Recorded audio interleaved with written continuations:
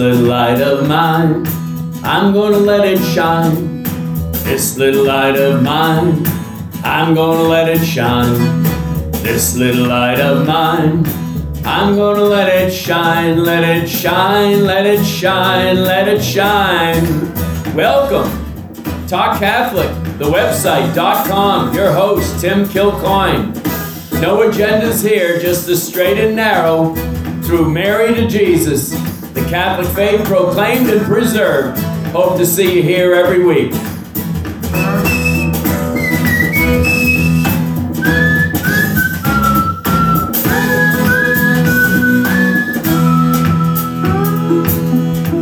TalkCatholic.com with Tim Kilcoyne. Happy Easter.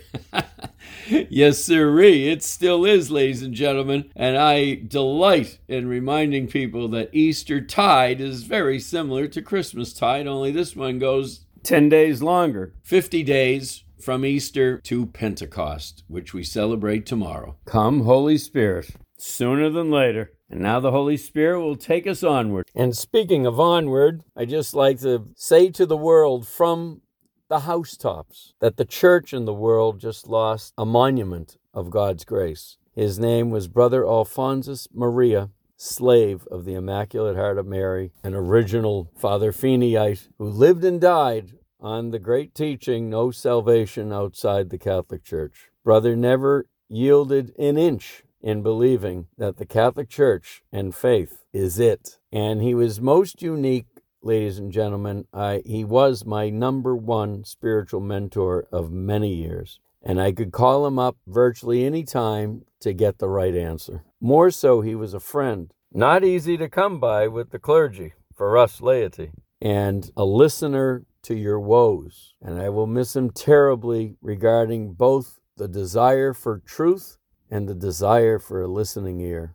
Brother was unique as a member of the clergy. In fact, he was thoroughly free market enterprise oriented, which makes him most unique amongst the clergy, I'm sorry to say. He was a regular guy that knew the risk-taking of business. And he also was entrepreneurial with regard to the promotion of the Catholic faith. And anyone was his customer. He was like no other in our time, I will say that bluntly, as an evangelist. And like all holy, he therefore suffered the slings and arrows of too many amongst his own. And I hope and pray that in time, his holiness will be recognized exactly for what it was, heroic virtue.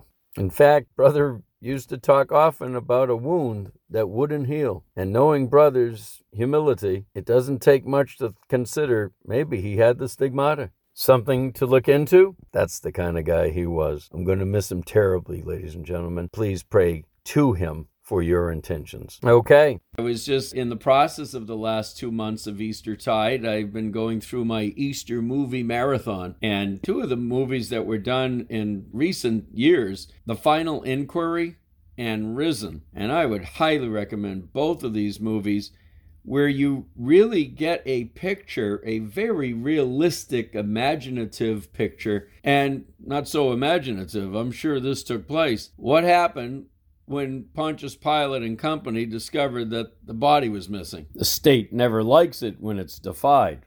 I'm sure those apostles were on the run and hiding big time. And these movies are very much focused, especially Risen, very much focused on the hunting down of our apostles and bringing a Roman tribune, Claudius was his name in Risen, to faith as he saw the death of our Lord and then later saw him before the ascension with the apostles and changed his life for sure from hunter to hunted. And similarly, in the other movie, The Final Inquiry, it's also about a Roman tribune, Titus Valerius, who's on a mission to find the body of Jesus on the command of Tiberius Caesar, who was being haunted about what happened. And this was a beautiful, unique story, really a love story, where he fell in love with one of the new Jewish converts to Christianity, followers of the Way, they were called at that time. And in the course of their somewhat rocky romance because her father, very much of the Jewish law and wanted nothing to do with a Roman, he was in pursuit of Peter because his girl was in trouble physically, and she, in fact, was on the door of death. And, in fact, died. And so he didn't know what to do, but she told him to go find the apostles. And so he did so, and he finds Peter and begs him to go and visit his girl. And St. Peter was resistant at first because of the hunting down of the apostles, but eventually went and cured her. Her name was Tabitha from the scriptures. So 2 great movies that, again, and let's not forget the old movies such as Barabbas and The Robe. A little later than that, Peter and Paul, and then the Apostle Paul. All very realistic descriptions of what really happened back then. You know, ladies and gentlemen, I just got a text this evening as I'm doing this show giving me the early warning. Out in Arizona, the wokesters are now determined to drive Christians out of the schools from teaching. And we think we're not in first century Christianity. I never thought I'd live to see this day, but we're here, so we stand up or we go down. It's an age-old story. Can we make our Lord proud, and the Holy Spirit especially, and rise to our responsibilities for civilization? And with that, may we rise with the Venerable Bede, for this is Saint of the Month, and that is the man who I will precede. And we'll get back to, by the way, part 2 of my interview with LifeSite News, John Henry Weston, next week, next Saturday, part 2. Definitely don't miss it. It was a great hour-plus chat that I had with John. And then we'll be back to our book review the following week. So let us begin. The Venerable Bede, or for us, Saint Bede. And by the way, he's the patron of English writers and historians. He was born in 673 and died in 735. A quick snapshot bio was that Bede was born, and this is from Catholic.org, Bede was born near St. Peter and St. Paul Monastery at Wearmouth, Jarrow, England. He was sent there when he was 3 and educated by abbots Benedict, Biscop, and Ceolfrid. He became a monk at the monastery and was ordained when 30, and except for a few brief visits elsewhere, spent all of his life in the monastery, devoting himself to the study of Scripture and to teaching and writing. He is considered one of the most learned men of his time and a major influence on English literature. His writings are a veritable summary of the learning of his time and include commentaries on the Pentateuch and various other books of the Bible. His best-known work is Historia Ecclesiastica, a history of the English Church and its people, which he completed in 731. It is an account of Christianity in England up to 729 and is a primary source of early English history. Called the Venerable to acknowledge his wisdom and learning, the title was formalized at the Council of Aachen in 853. He was a careful scholar and distinguished stylist, the father of English history, the first to date events Anno Domini, A.D., and in 1899 was declared the only English doctor of the Church. Again, he died in Wearmouth, Jarrow on May 25th. His feast day is May 25th. Bede was one of the greatest teachers and writers of the early Middle Ages, and is considered by many historians to be the most important scholar of antiquity for the period between the death of Pope Gregory I in 604 and the coronation of Charlemagne in 800. In 1899, Pope Leo XIII declared him a doctor of the Church. He is the only native of Great Britain to achieve this designation. He was also a skilled linguist, translator, and his work made the Latin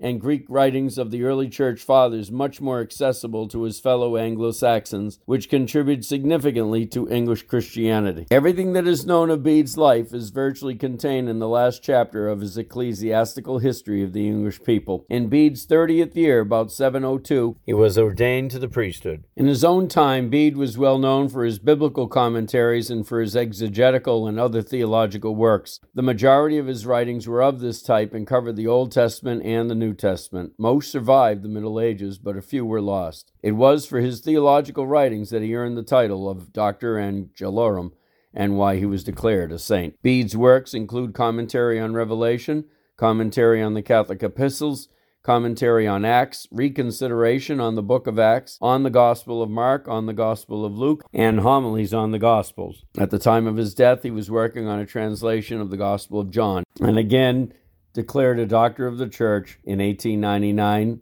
at the Vatican by Pope Leo XIII, and his feast day, May 25th, the patron of historians. Let us now turn to some of the quotes of the Venerable Bede. And by the way, I couldn't do total justice to the breadth and scope of this man's learning as a poet, as a historian, as a scientist, a linguist. This man was the ultimate Renaissance man before the Renaissance. So do a historical dive into virtually the founder of history. When they say the monks saved civilization, they are very much referring to the Venerable Bede. These were indeed called the Dark Ages of church history, and the passing on of all learning was so necessary for there to be a rebirth later. He is so much at the root of that resurgence. Now, let's hear from the Venerable Bede.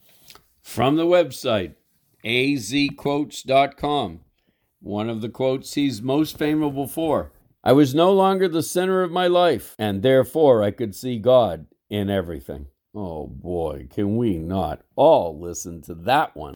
You mean the world doesn't revolve around me, and all that I do and everything that I'm involved in is most important? This is the beginning of wisdom here, that we can get beyond being a little too much of ourselves, and this goes for people in ministry as much as anybody, and recognize what St. Thomas recognized at the end of his life when he made the comment after having a little bit of a glance, it seems, of the beatific vision. He said everything that he did was all straw. I'm quickly reminded of the great Jesuit Father Walter Ciszek, S.J., who made the comment that, and whose cause for canonization is up, "I didn't know what faith was until I was sent into exile."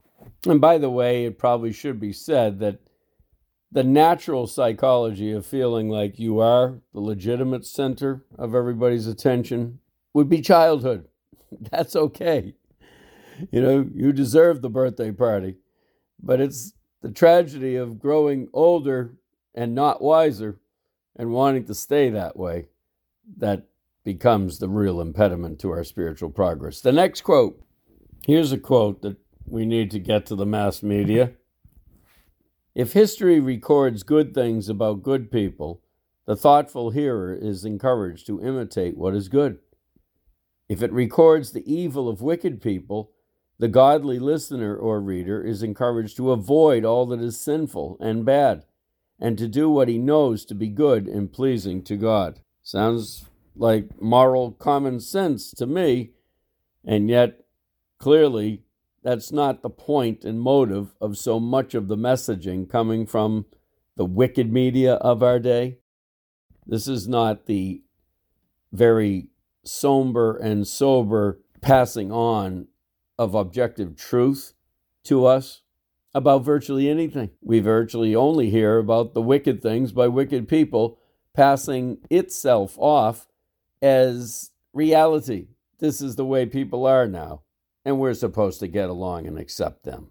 More importantly, become like them, for fear that they might have a tissy fit. No sense of the basic dichotomy, age-old, of right and wrong, good and evil. That's what's so frightening about the times in which we're in right now. The utter avoidance of that possibility, which is so obvious. Venerable Bede could have been the founder of true objective journalism, the kind that we virtually don't get anywhere except from authentic Catholic radio, TV, and internet. Indeed. Venerable Bede says, "All the ways of this world are as fickle and unstable as a sudden storm at sea." Boy, we need to hold on to that in light of the last 3 years. Or as another priest friend of mine said, as he was going in for a very serious surgical procedure, "It's all passing, Tim. This too will pass." So just buckle down the hatches and hold tight, because we will get to the other side, ladies and gentlemen. It's still called the Triumphant Heart of Mary. On the way. Venerable Bede, "I have devoted my energies to the study of the scriptures, observing monastic discipline, and singing the daily services in church. Study, teaching, and writing have always been my delight." There you go. What should I do, Lord? That's a pretty good regimen for everybody's life, no matter who you are, what age. Study those scriptures. Have a regimen, a holy routine over your home. We may not be in a monastery, but Remember, the domestic church is your family. And in fact, there's a book on that, all about using the Benedictine rule for your home. And singing the daily services in your house. Study, teaching, and writing.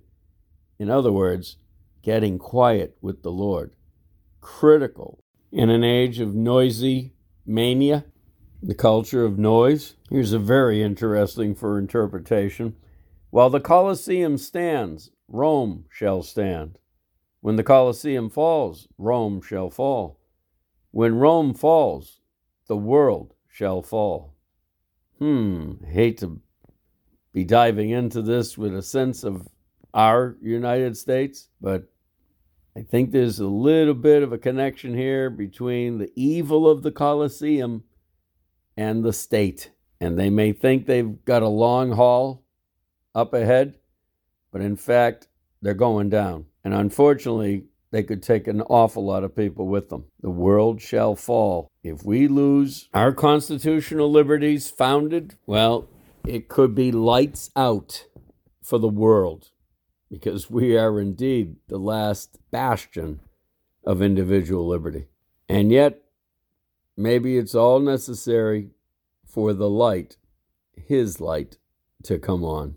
This is WQPH Radio 89.3 FM. We'll return to our book review, You Shall Stand Firm, with Father William Casey. In our last session, we heard Father Casey saying that the parish was supposed to be the primary place for the flock to get fed. And when our Lord said, I am the way, the truth, and the life, he meant it, which means you have to speak truth to evil at church, so that everybody can do a nice cross-examination of conscience upon leaving. And in any event, when you don't, and there's a void, you know who fills that void with insanity. And recently, there's just been a host of issues that are in that category. Father William Casey now addresses marriage.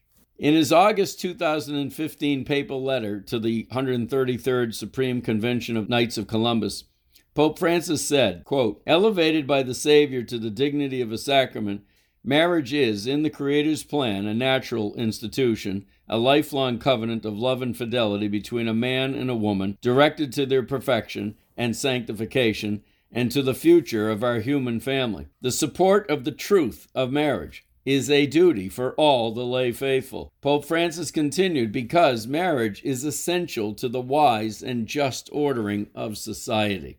The title of this chapter is, What Do You Know About Marriage? I chose this title precisely because that is the question priests are often asked by liberals, secularists, radical feminists, modernists, and whatever you may choose to call them, and they like to point this question at us like a gun. Over the years, their attitude has been something like this. What do you know about marriage and sex? You're a priest, a male celibate. Who are you to try to tell us anything? Almost half a century after the start of the so-called sexual revolution, anyone with intellectual honesty can look back with 20/20 hindsight and spot the obvious social and moral disintegration that has rocked the Western world. The rampant divorce, the infidelity, the explosion of sexually transmitted diseases, the family breakups, and all the emotional and psychological devastation that go with them, the cohabitation, the same-sex unions, and the serial polygamy are all things that Pope St. Paul VI prophetically predicted in his 1968 encyclical, Humani Vitae. I think by now, priests ought to be asking the secularists and modernists the same question. What do you know about marriage? What do you know about the nature and purpose of the essential properties of marriage? The answer to that question is now painfully obvious.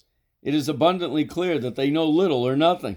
When I was visiting New Orleans, Louisiana a while back, I saw a front-page article in the newspaper with a headline that read, in the United States, I don't has now replaced I do. Married couples are in the new minority. Here is the first paragraph of that article. Married couples, whose numbers have been declining for decades as a proportion of American households, have finally slipped into a minority, according to an analysis new census figures by the New York Times. The American Community Survey released this month by the Census Bureau found that 49.7%, or 55.2 million, of the nation's 111.1 million households in 2005 were made up of married couples, with and without children, just shy of a majority. Do you understand that all of us have a grave moral obligation to defend the cause and the sanctity of marriage? With the possible exception of the church itself, marriage is the most attacked, denigrated, and undermined institution on the face of the earth, and that should not surprise anyone. Nearly every day now there are sensational scandals in the news, Hollywood celebrities who change spouses like they change cars and old wardrobes, ugly divorces and drawn-out custody battles, and sitcoms making a mockery of marriage and family life. The afternoon soap operas are a veritable celebration of American-style marital infidelity, abortion, fornication, and divorce. A while back, I spotted a cover story in a popular women's magazine celebrating Mother's Day. It was about an actress that they praised as a role model of the modern wife and mother. She was working on her third marriage at the time. She later divorced that third husband. In the process, things between them became particularly nasty and venomous, a situation which the tabloid did not fail to exploit. With each passing day, the traditional understanding of marriage as an indissoluble and exclusive union between one man and one woman is under an increasingly vicious attack in the news and entertainment media, the courts, the legislatures, the universities, and public schools. Now that same-sex marriage has gained widespread acceptance, what's the next logical step? It will be polygamy. It does not take a moral theologian to figure that out, and they are already talking about its acceptance and legalization on social media and in the halls of academic institutions. Worldwide, there is a vain attempt to redefine marriage. However, you cannot actually redefine marriage because God has already defined it for all time. The liberals are going to wreak havoc with this for a time, and the church will soon be persecuted over the issue. But there is an old saying, the mills of God grind slowly. That which is against God and nature will slowly but ultimately fail. Catholic Church, along with other faiths that profess belief in the one true God, hold the essential truth that marriage is directly from God. God himself is the author of marriage. Wherefore a man shall leave father and mother and shall cleave to his wife, and they shall be two in one flesh. Genesis chapter 2, verse 24. This is God's plan from the beginning. My mind goes immediately back to my first job coming out of college at a Catholic boys' home as a child counselor, supposedly a home for emotionally troubled children.